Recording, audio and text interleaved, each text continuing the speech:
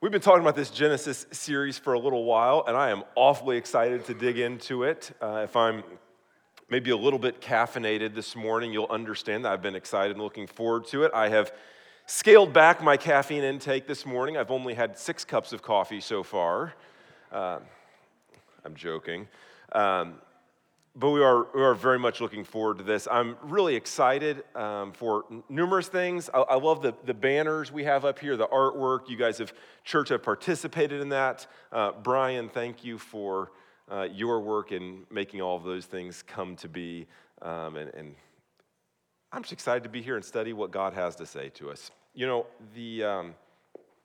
I just dropped out of my pocket there, is an acorn. Acorn's not very big, is it? But it becomes an oak tree. And what is in that glorious oak tree right there, you can find that in South Carolina, everything you need for that oak tree is found in this little acorn. All the seed form, it's the DNA that will become that, can be found in an acorn. Now, an acorn is not the same thing as an oak tree, is it? No, it's not. But you find those basic constituents, the components, being found in seed form in an acorn. And that's a little bit like what the book of Genesis is for us. It's in seed form. It's the basic DNA of all the foundational elements of the world, of who God is and who we are, of how God works and the beginning of God's kingdom and his unfolding plan of redemption.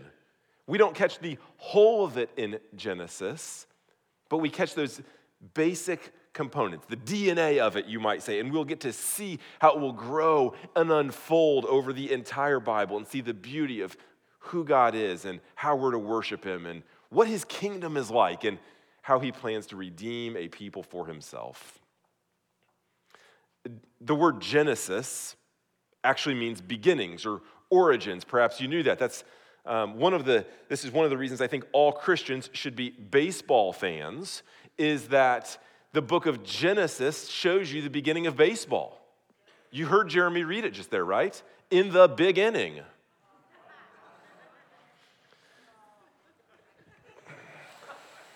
All right, we're all getting there. Good. It's still early. It's early in the year, early here in the beginning. But it's the book of beginnings. The beginning of the Bible. There'll be 66 books, so this is the first one. It's the beginning of what we will often call, and this is a tricky word, the beginning of the Pentateuch. Like I said, it's kind of a tough word, but it just means the first 5 books of the Bible. Genesis, Exodus, Leviticus, Numbers, Deuteronomy. We call those 5 books the Pentateuch. It's like one book that's kind of a 5-volume set. Sometimes called the Torah, sometimes called the book of the law, the book of Moses. Genesis is the beginning of that and lays foundations for that essential work for God's people and how we're to live in his world. But it's not just beginnings, it's origins of the universe is what we read about in Genesis. It's the origin of God's people, of God's kingdom, of God's plan of redemption. All these things are encapsulated, the origin of them, in the book of Genesis. And so what that means for us is that Genesis is an incredibly foundational book. It's an incredibly foundational book. And one thing I know about foundations is that if you lay a weak foundation, whatever goes on top of it is going to be weak. You can think about a building or a house that's weak. One thing we found in our family a couple of weeks ago is we had a trampoline in the back. And we thought we had this bad boy secured really well. We thought we had a strong foundation for our trampoline until those heavy winds came through, 3 weeks ago that came through, and we found out our foundation wasn't so strong. Trampoline was picked up, thrown against the neighbor's house, and we had to pay to get the siding fixed and all of that kind of stuff. But if you have a weak foundation, you will have a weak building. And I think there's a lot of people here today that maybe see your life a bit like a trampoline, and you want to jump really high for God. And you want to make your life count. And you're thinking, how can I do something that matters with my life? Friends, let me tell you, one of the most important things you will ever do is lay a strong foundation in who God is and who he says you are and how you're to live your life. And that starts by us rightly reading the book of Genesis. That's why it's so important that we get a strong foundation laid here. You see, one of the things that we see early on in the book of Genesis is that the Bible is not primarily about you. We read that God isn't a genie for all your hopes and your dreams. No, God doesn't exist to fulfill your desires. That's foundational. No, the Westminster Shorter Catechism would say that you were created to glorify God and enjoy Him forever. He's the main character. So do you want to make your life count? Then make His name known, like the back of my shirt says. And how can you make His name known if you don't even know His name? How do you know His name and learn of His name? Enter the book of Genesis. That is the foundational book to tell us who God is and how we're to live. So what I want to do this morning is three basic things. I want to give you a quick overview and introduction to the book of Genesis. Take maybe 10 minutes to do that. And then I want to make 1 point from Genesis 1:1 and 1 point from Genesis 1:2. And in future weeks, I promise we'll speed up. We'll cover more than 2 verses a week. Otherwise, we would be in Genesis for a very, very long time. All right, so let's background intro to Genesis. Genesis written by Moses while the Israelites are in the wilderness wandering.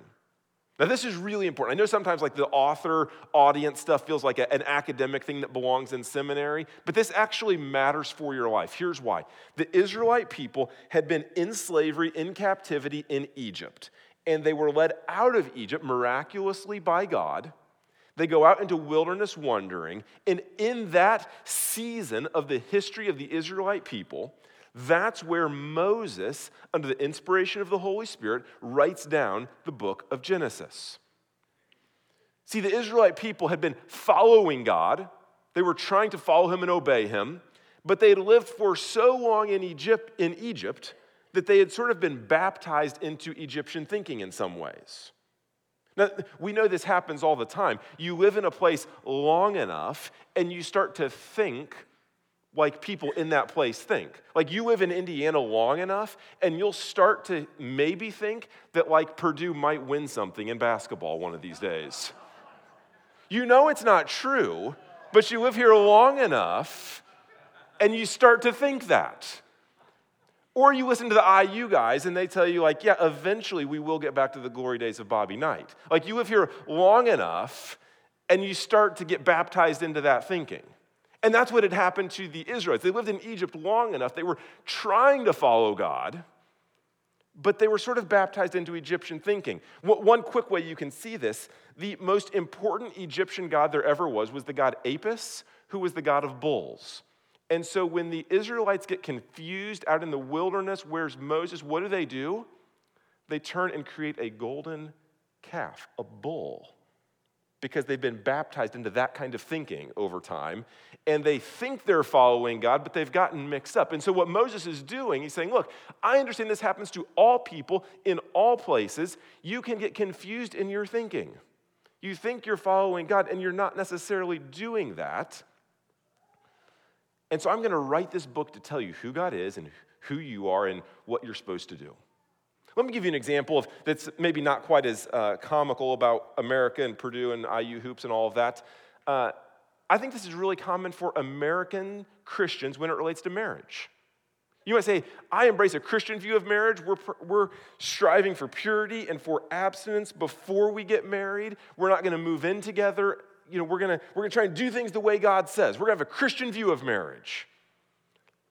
But you also think that you ought to get married, or a major part of getting married is so you have a spouse who can meet all your physical, relational, sexual, spiritual needs. And that's not a Christian view of marriage at all. You don't get married so somebody else can meet your needs. Part of marriage from a Christian standpoint is that I fully give of myself to serve and love that person. And it's a picture of the gospel where Jesus fully gave himself to love us. And you live in America long enough and you think you're the main character of the story and everybody exists to meet my needs, like McDonald's told us, so you can have it your way. And we sort of get baptized into American thinking in that way. And yes, I say, oh, I'm following Jesus, I'm doing this the Christian way. But we need what Moses says here in the book of Genesis in the exact same way to say, man, let's reorient ourselves according to who God says he is and who we are and what we're supposed to do. A different way of saying this is to say that Moses answers our basic worldview questions. Who am I? Why am I here? Where am I going? And what are some of the roadblocks? Questions of identity, who am I? Purpose, why am I here? Questions of our destination, where am I going? And like I said, roadblocks, what's the problem? These are questions we all ask in various parts of our life. It's actually basic onboarding to a new job, isn't it? What's your job title? What are you going to do? How does this part of what you're doing fit into the larger whole of the organization? And what's going to keep us from success? Isn't that foundational questions we're always asking in life? And Moses says, hey, here's the most critical part. Get all of these for your very existence. Wow. I want to know what he says. Let's dig in. Let's find out. And the way Moses works to do this is to tell us a historical narrative that has a purpose. There's a purpose to it. So this is where we see the language of Genesis, his story, your story up there. It's the story of God and how he created the world and who he created you to be. But he also invites you into that story to find your place within the story. You see it on the screen. We would say that Genesis is a historical narrative serving as a theological argument. It's a real telling of history, but with a specific purpose to make an argument about who God is and how we are to rightly relate to him.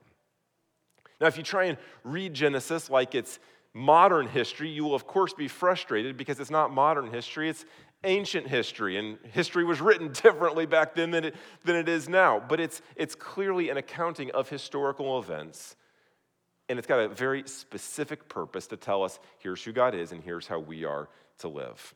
The theme of the book of Genesis is really simple: creation and blessing. God creates and he blesses. He creates the world, he blesses the world. He creates animals, blesses animals. Creates people, blesses people. Creates a special nation, the Israelites, and blesses the nation. Creation, blessing. You see this over and over and over throughout. But the other major theme we'll see throughout Genesis in seed form and the rest of the Bible in the sprawling oak tree is that no matter how much God has created and blessed, humanity seeks to create their own path and find their own blessing apart from the blessing that God has provided. Over and over and over again. And so one of the other emerging themes, as Kevin DeYoung has said, is that God's promises are fulfilled through God's providence. He promises to bless, yet we seek blessing in our own way, and it doesn't work out. And so the only way for God's blessing to come to us is for God himself to provide that blessing for us. Because we don't get there on our own. We try and do it our own way. You see this just in a quick summary of the book of Genesis. Adam ate the fruit, not trusting God's promises. Noah got drunk, seeking a better blessing than the one God had provided. Abraham and Sarah laughed at God, thinking that his promises were outlandish. Isaac lied because he didn't trust God. Jacob thought there was a better path to blessing than the one God had promised. So he was known as a deceiver and a manipulator because he liked to create his own path to get a better blessing than the one God had promised. This is the theme you see running throughout the entire book of Genesis.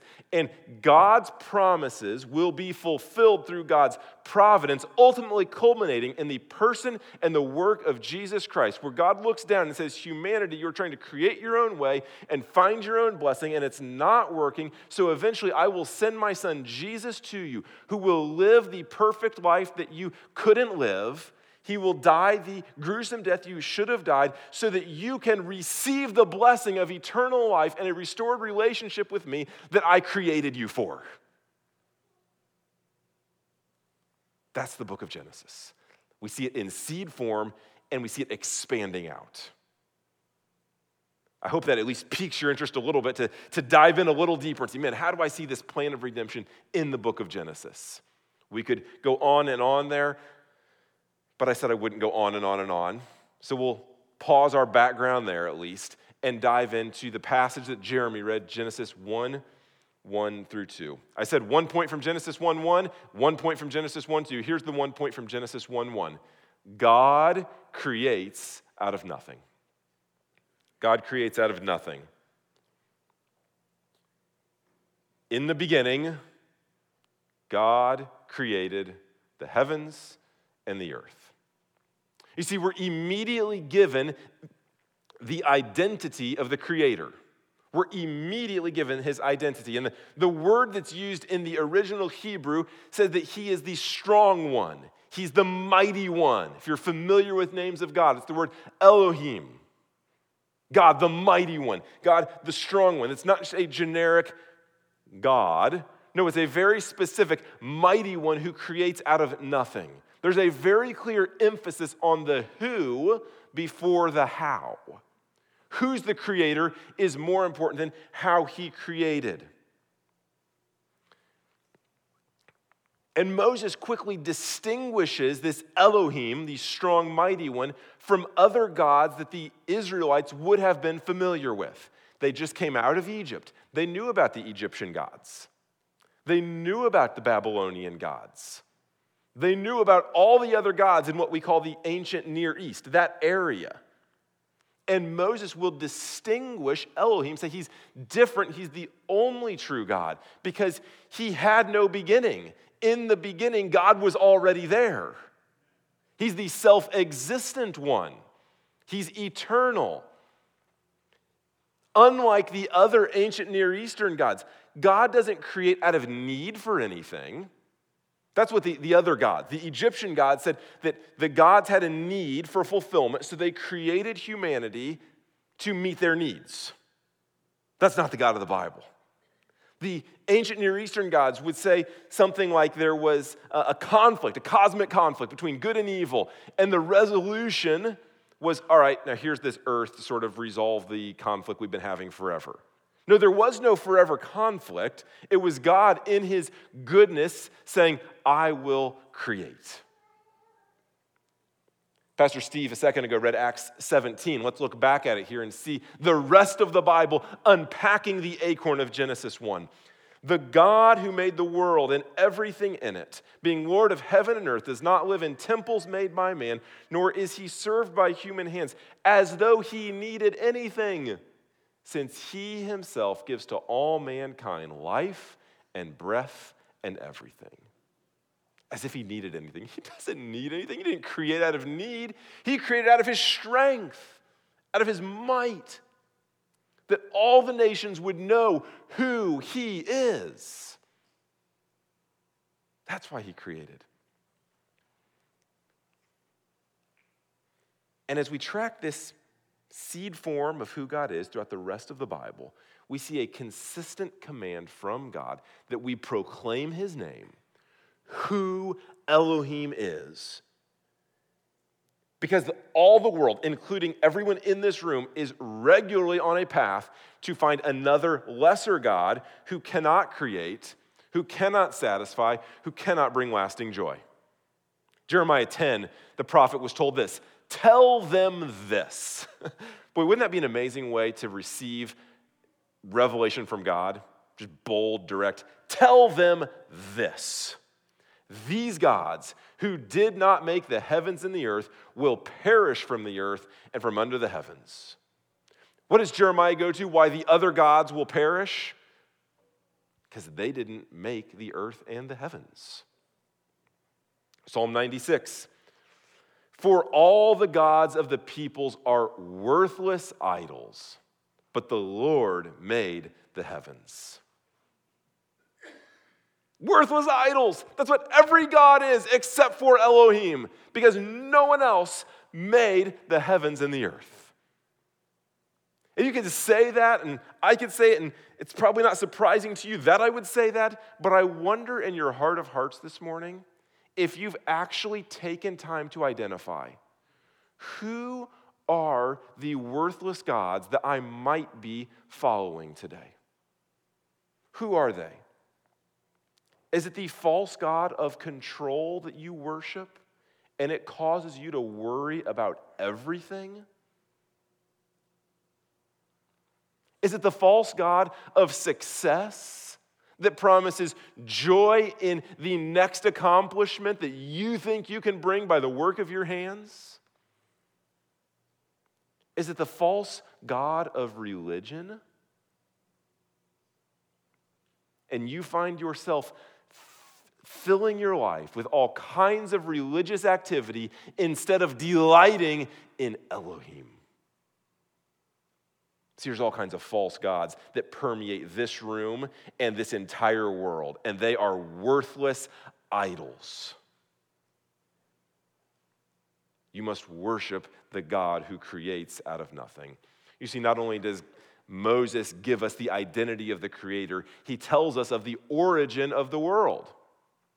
In the beginning, God created the heavens and the earth. Heavens and the earth. What does that mean? Really simple. Everything you can see and everything you can't. That's what God made. Keep it simple this morning, right? God made it out of nothing. We call that creation ex nihilo. Ex out of nihilo, nothing. There were no pre-existing materials that he picked up. He didn't get some, Legos. He didn't get a Tonka truck. He didn't get anything. He started with nothing. You realize if you hold your hands like this, what's inside your hands right now? Not nothing. There's at least air to work with in there. It is remarkably hard to wrap your mind around what nothing is. Maybe impossible, but God created out of nothing. And our modern accounts of the origin of the world and the ancient accounts were in contrast to this. Right, today we're told there was some sort of ancient primordial soup that's been evolving and one thing led to another and this led to that, and that's how we got our universe. I referenced some of the ancient ones before. We don't need to go back into all of that, but we see very clearly Moses presenting a historical narrative as a theological argument. Here's what happened, and it's arguing for a specific view of who God is. And I'm going to show you how the other accounts do not hold up. They don't hold their own weight. And what Moses says, we see again affirmed throughout the rest of the Bible. It's the acorn growing into the oak tree. Hebrews 11:3, we read, "By faith we understand that the universe was created by the word of God, so that what is seen was not made out of things that are visible." He made it out of nothing. Or Colossians 1, we read how Jesus was involved in creation. For by him all things were created in heaven and on earth, visible and invisible, whether thrones or dominions or rulers or authorities, all things were created through him and for him. And he is before all things, and in him all things hold together. Wow. See, you don't explicitly see in Genesis 1 that Jesus was actively involved in creation, but as that acorn expands into an oak tree, you see that the whole Trinity was involved in creation, Father, Son, and Spirit. And I know it's easy, it's simplistic for us to say everything you can see and everything you can't, that's what God made. By the word of his power, he spoke it into existence like that out of nothing. So let me go a little bit deeper. I'll just pause here and think about what this means. This means that all 29,000 feet up in the air of Mount Everest, word of God's power, came into existence. And going the other direction, at the deepest point of the ocean, it is 36,000 feet deep. It's pretty deep water. You saw the water pressure there? If you were at the bottom, it would be like you are, imagine being at an airport. You see those massive 747s? Imagine yourself underneath one of them trying to hold up the entire thing by yourself. Okay, now imagine two of them. 3, 4. The bottom of that ocean is like you standing directly underneath 48 747s trying to hold them up. The heights of Everest, the lowest part of the sea, God spoke by the word of his power immediately into existence. He is Elohim, the strong one. And that's the stuff you can see. So how about the stuff you can't? In the 1960s, scientists discovered what we now know is the smallest subatomic particle known as quarks, Q-U-A-R-K-S. There might be something smaller, we just haven't found it yet. If we find something smaller, I'll change the way I preach it and talk about that, but for now, that's all we have. So hold out your hand. Everybody hold it out. I want you to picture in your hand a grain of sand. One single grain of sand. Now, if you wanted to cut a grain of sand in half, you might be able to. I don't know if you could do fourths or eighths or sixteenths, but to get from a grain of sand to a quark, you have to divide the grain of sand into 1,000,000 pieces. That gives you the radius of a DNA double helix. You then divide it, one of those pieces, into 40 pieces, and that gives you the radius of a hydrogen atom. You take that piece and you divide it into 60,000 pieces, and that gives you the radius of a proton. You take that piece and you divide it into 2,000 pieces, and then you get a quark. I have no idea how small that is. But the heights of Everest, the lowest part of the ocean, and umpteen billion, trillion, quadrillion quarks got spoken into existence immediately by the word of his power, and it wasn't hard for him. And I've only begun to tell you about the things on this little planet known as Earth. We've not begun to talk about the solar system yet. Galaxies upon galaxies. So imagine you could drive at the speed of light, 186,000 miles per second. You need a joyride this afternoon. So imagine you could, to give an idea how fast that is, you could go around the circumference of the globe 7 times in less than 1 second. That's pretty fast. So imagine you could drive at that speed from today straight back to the birth of Jesus Christ. Nonstop, 24/7. You got like rotating drivers so you don't, drive recklessly. And you get there and you think, man, that was pretty fun. Let's do it again. So you pull a U-turn, and without even doing anything, you stop at Culver's and get a cheeseburger and drive straight back for 2,000 more years. So you've been driving for 4,000 years at the speed of light. Guys, you'd have to make that journey 10,000 more times at the speed of light, never stopping, never braking, to even get near the edge of the observable universe. I don't have, I can't even comprehend how massive that is. And God says, boom, by the word of my power, I spoke it into existence, and it wasn't hard for me.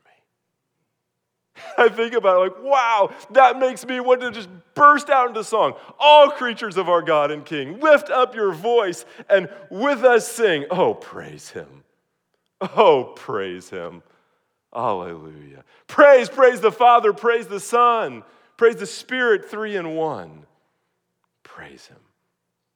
He is the strong one, that it is unlike any other. There's none like him.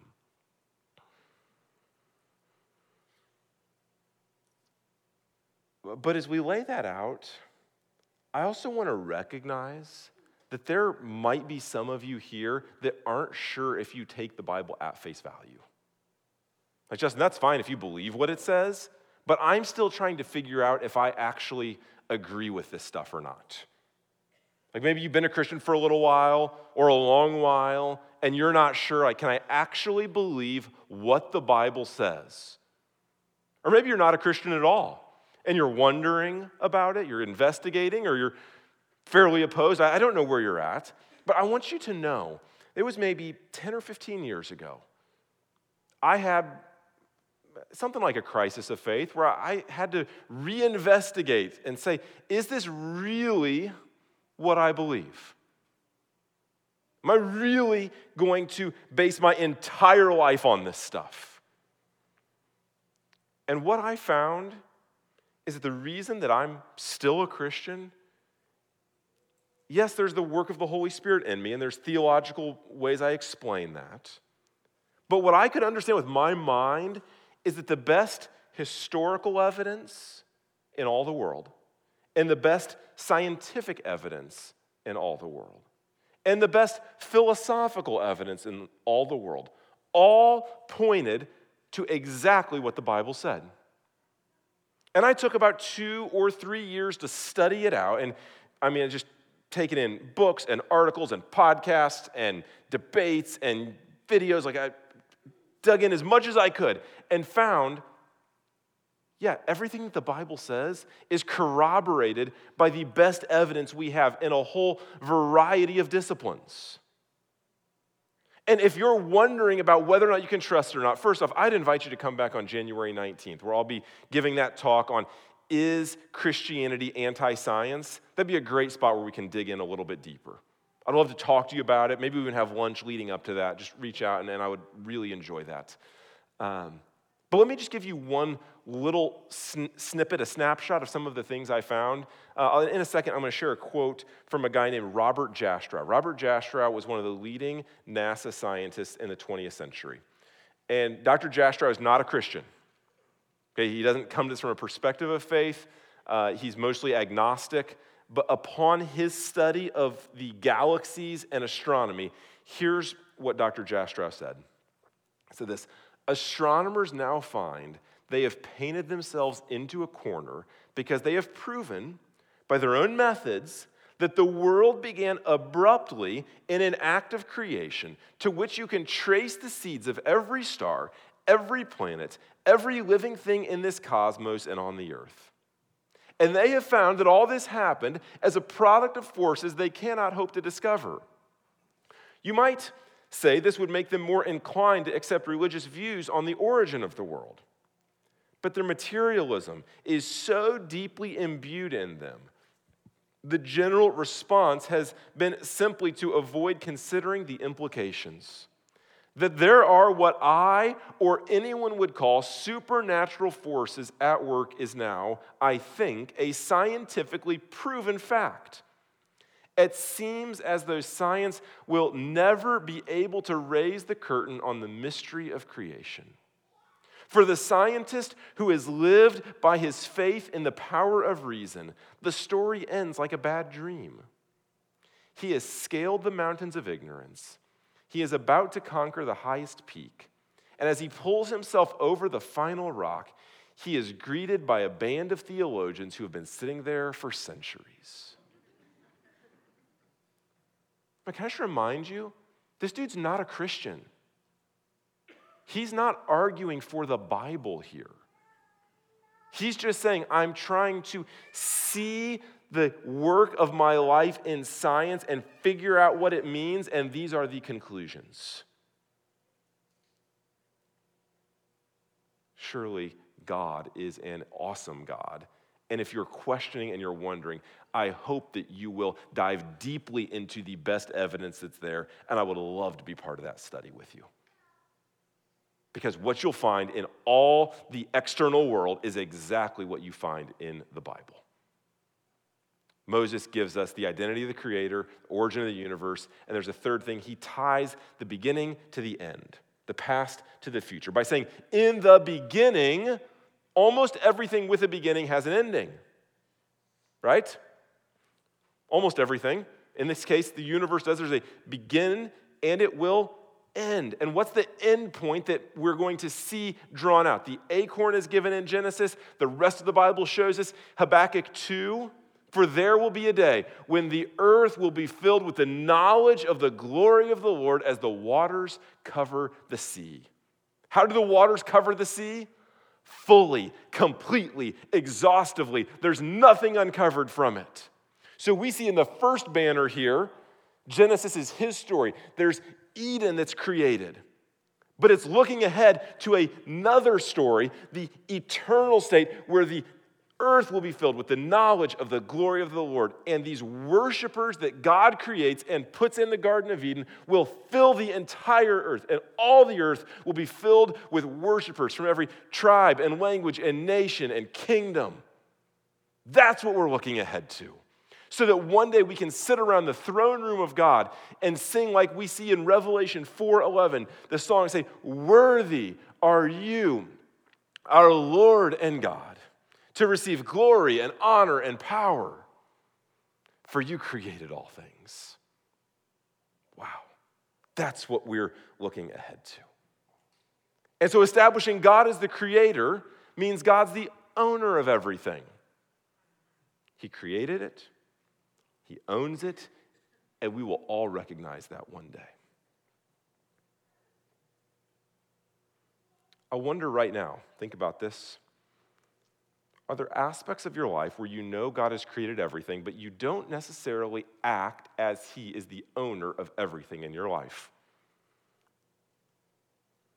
Do we see certain things, I get this, this is mine? Is my home, my apartment, my condo a haven to retreat from the world, or a gift from God that He owns so that we can make our life count by making His name known? Your personality, the skills you possess, your intellect, are those the things that you have, you own, you use to make a name for yourself, to gain friends, to get a job, to accomplish things? Or does God own them? And they're to be used by you to make your life count by making His name known. You see how this doctrine of creation has radical implications of not just saying Elohim is the strong one, but if He created it with a purpose that all peoples would see His glory, then He owns every single part of you, and you exist to make His name known. You can smile and nod at Genesis 1:1. Yes, I know that's what it says, but it has a transforming effect on your life when you actually consider the implications. Everything exists for God's glory. So one, God creates out of nothing. I said I'd make a point out of Genesis 1:2, and this one will be shorter than the first one. Genesis 1:2, God provides in the emptiness. God provides in the emptiness. Look back at your copy of the Bible with me. I want you to see a couple of things in Genesis 1:2. There are three quick clues we get. There's a word without form and void. You see that right there? If you're a highlighter or an underliner or a circler, you'll want to underline that. And we're gonna have some fun with that in a minute. The Hebrew word is tohu wabohu. Say that back to me. Tohu wabohu. Say it again. Good. We'll come back to that in a second. Here's what it means. We read without form and void. It's a uninhabitable land. It's a desert, a wasteland, often translated, or sometimes the depths of the sea where nothing can live. That's what we see initially. And then second, we see there was darkness over the face of the deep. A darkness in the Bible often is it kind of contrasted against light. Darkness is not good, light is good. Jesus shows up, John 8:12 says, I am the light of the world. The light shines and the darkness has not overcome it. So you see an uninhabitable desert wasteland that's filled with darkness, and the Spirit of God is hovering over the face of the deep. Now, the waters in the Bible often mean either chaos or judgment. Think of the flood. How did God judge the world in Noah's day? Through the chaos of the waters. In Jonah's life, how did God's judgment come? Through the chaos of the waters. And so when Jesus shows up and walks on water, it's not like a fancy trick that Jim Carrey does in Bruce Almighty. No, he's saying, no, I have conquered, I'm greater than the chaos that has governed your life up to this point. So the picture of the world we get right away is an uninhabitable desert wasteland with darkness brooding everywhere, and the chaotic waters are present. And yet in the midst of a bleak picture, there's a glimmer of hope. The Spirit of God is hovering over the face of the deep. The word picture we get is that of an eagle hovering over her young. Deuteronomy 32, 9 through 11 explains that. I'm not going to turn there. We see an eagle protecting, caring for. You are not ready to fly yet, but I'm preparing you for a day when all people will see your glory. You see, there's this acorn of God's provision in the emptiness of the world. And next week, we'll see how the Spirit provides in the emptiness. But it's not just in the outside world. There's an emptiness in our heart as well that the Spirit provides in our emptiness. So I want to pause here. I want to double click on this without form and void for just a second and see how the Spirit provides in our emptiness, in our tohu wabohu. You get to say it again. That's kind of fun to say, isn't it? Tohu wabohu. What does that mean? Well, those two words, tohu wabohu, they only show up one other time in the whole Bible. This is super fascinating to see the acorn of God's plan of redemption growing out into this sprawling oak tree. Tohu wabohu shows up in Jeremiah 4. Jeremiah 4 is where the prophet, we don't need that just yet. The prophet is explaining the idolatry of God's people. Here's how you've turned away from me.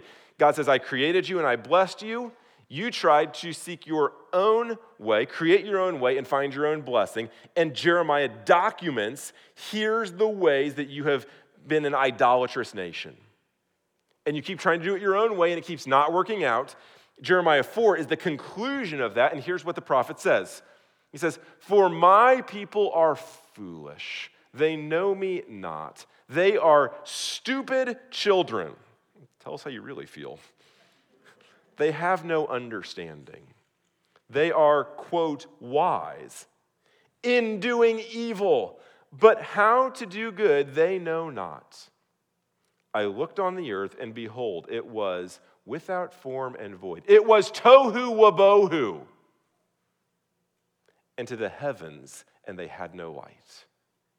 You see, what God is doing is saying there's a formless emptiness, and the Spirit is hovering over the face of the deep, and the Spirit will provide the blessing that God has promised to this earth. And it's like a wide funnel throughout the Bible, and it comes in, and he says, God has also promised blessing to you if you are in Jesus Christ. And you can try to seek that blessing in your own way, but God's promises are fulfilled through God's providence, and the Spirit comes to you in your emptiness, in your weakness, in the void of your life, and says, you try and pursue this on your own way, and you're going to get more tohu wabohu. You're going to get more emptiness.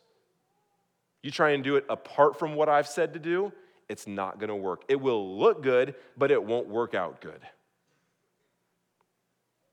So you can feel your own emptiness. You can feel your own tohu wabohu. And you can look for a new relationship to satisfy it, a new hobby, a new Netflix show, a new vacation spot. But what God's saying is your life will become a desolate desert wasteland by pursuing the blessed life apart from God's plan. Darkness will encompass everything you do, and no amount of success will bring lasting joy. Trying to hold yourself up under the pressures of this life, it will be like you're in the chaos of the depths of the sea, and you're at the bottom of it trying to hold up 48 747s at one time. It will be absolutely crushing to try and create your own path and find your own blessing apart from what God has ordained. You see, the story of the Bible is that humanity is constantly seeking to create their own path, find their own blessing, and it's going horribly wrong. And the only hope for us is that God's promises are fulfilled through God's providence. And in the middle of the Old Testament, we see this beautifully striking passage, a nugget of the gospel that should fill your heart with great joy. And I know when I tell you the passage, you will not think great joy, but I just want you to be prepared to be surprised. This will be the last verse we read. Ezekiel 36. I know when I say Ezekiel, you don't think great joy. Like, what, there's joy in Ezekiel? What is this? But listen to this. Listen to the promise God makes. He says, I will sprinkle clean water on you, and you shall be clean from all your uncleanness and from all your idols. I will cleanse you, and I will give you a new heart, and a new spirit I will put within you, and I will remove the heart of stone from your flesh and give you a heart of flesh, and I will put my spirit within you and cause you to walk in my statutes and be careful to obey my rules. Do you hear that? God saying, I'm going to provide this because you could never do it on your own. We keep reading. You shall dwell in the land I gave to your fathers. You shall be my people, and I will be your God. And I will deliver you from all your uncleanness. And I will summon the grain and make it abundant and lay no famine on you. There's no desert, desolate wasteland here. I will make the fruit of the tree and the increase of the field abundant, that you may never again suffer the disgrace of famine among the nations. Then you will remember your evil ways and your deeds that were not good, and you will loathe yourselves for your iniquities and your abominations. It is not for your sake that I will act, declares the Lord God. Let that be known to you. Be ashamed and confounded for your ways, O house of Israel. What did he say? You found yourself empty. You tried to do it your own way. It got you more tohu wabohu. So I came and I fulfilled my promise of blessing through the providence of my Spirit being placed inside of you, where I carry you in the right way and I bring the blessing to you. And ultimately, that came through the person and the work of Jesus Christ, where Jesus literally came down to earth to live the perfect life that we couldn't live and die the death that we should have died. He took our tohu wabohu so that we could have the blessing of eternity with God in heaven. So I wonder this morning, as we are really close to wrapping up here, I wonder if you are here and you're not a Christian, and you've been seeking to fill the tohu wabohu, the emptiness in your life, with something besides the God of the universe, and it's not working. This morning, you can make a radical change of confess that He is the strong God. There's no other God. All the other gods are worthless idols, and I'm going to follow Him. I would love to talk to you about that after the service. But if you're here as a Christian, this message applies to you too. Because you, like the Israelites, you may be following God and trying to, but recognizing there are parts of my life where I've been baptized into American thinking, just like they were baptized into Egyptian thinking. And I'm here at church, I'm listening to God's word be preached, but I'm still trying to fill the emptiness in my life, trying to find meaning and joy and satisfaction apart from what God has said. I'm trying to create my own path and find my own blessing. Can I just remind you, like the trampoline in my backyard, without the strong foundation in the God who creates out of nothing and provides in your emptiness, you will be blown away. It's only a matter of time before the wind comes. And it doesn't matter how high you want to jump for God, the intention is not going to matter. If you're not anchored in the God of the universe, you will get more tohu wabohu. Friends, I want you to have the blessed life that God has promised. And there's only one path to it. So we're going to go to communion in a second. I'll give everybody like 60 seconds of silence to reflect on where am I not living in light of Elohim, and where am I seeking the blessing on my own? Tell God about it. Listen to Him. Come and talk to me in the back if you want. And after you've had a few seconds, you can take communion when you're ready.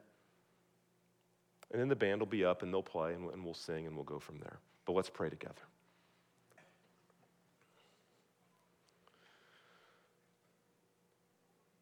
Father, we praise you that you created all things by the word of your power. You hold them together in ways we cannot understand. We thank you, you've not only created, but you've blessed.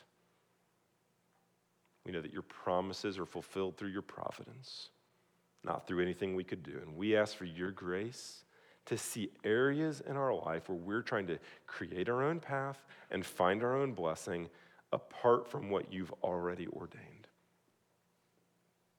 Help us to repent, to turn back to you, and follow you as the only source of life. We pray it in your name. Amen.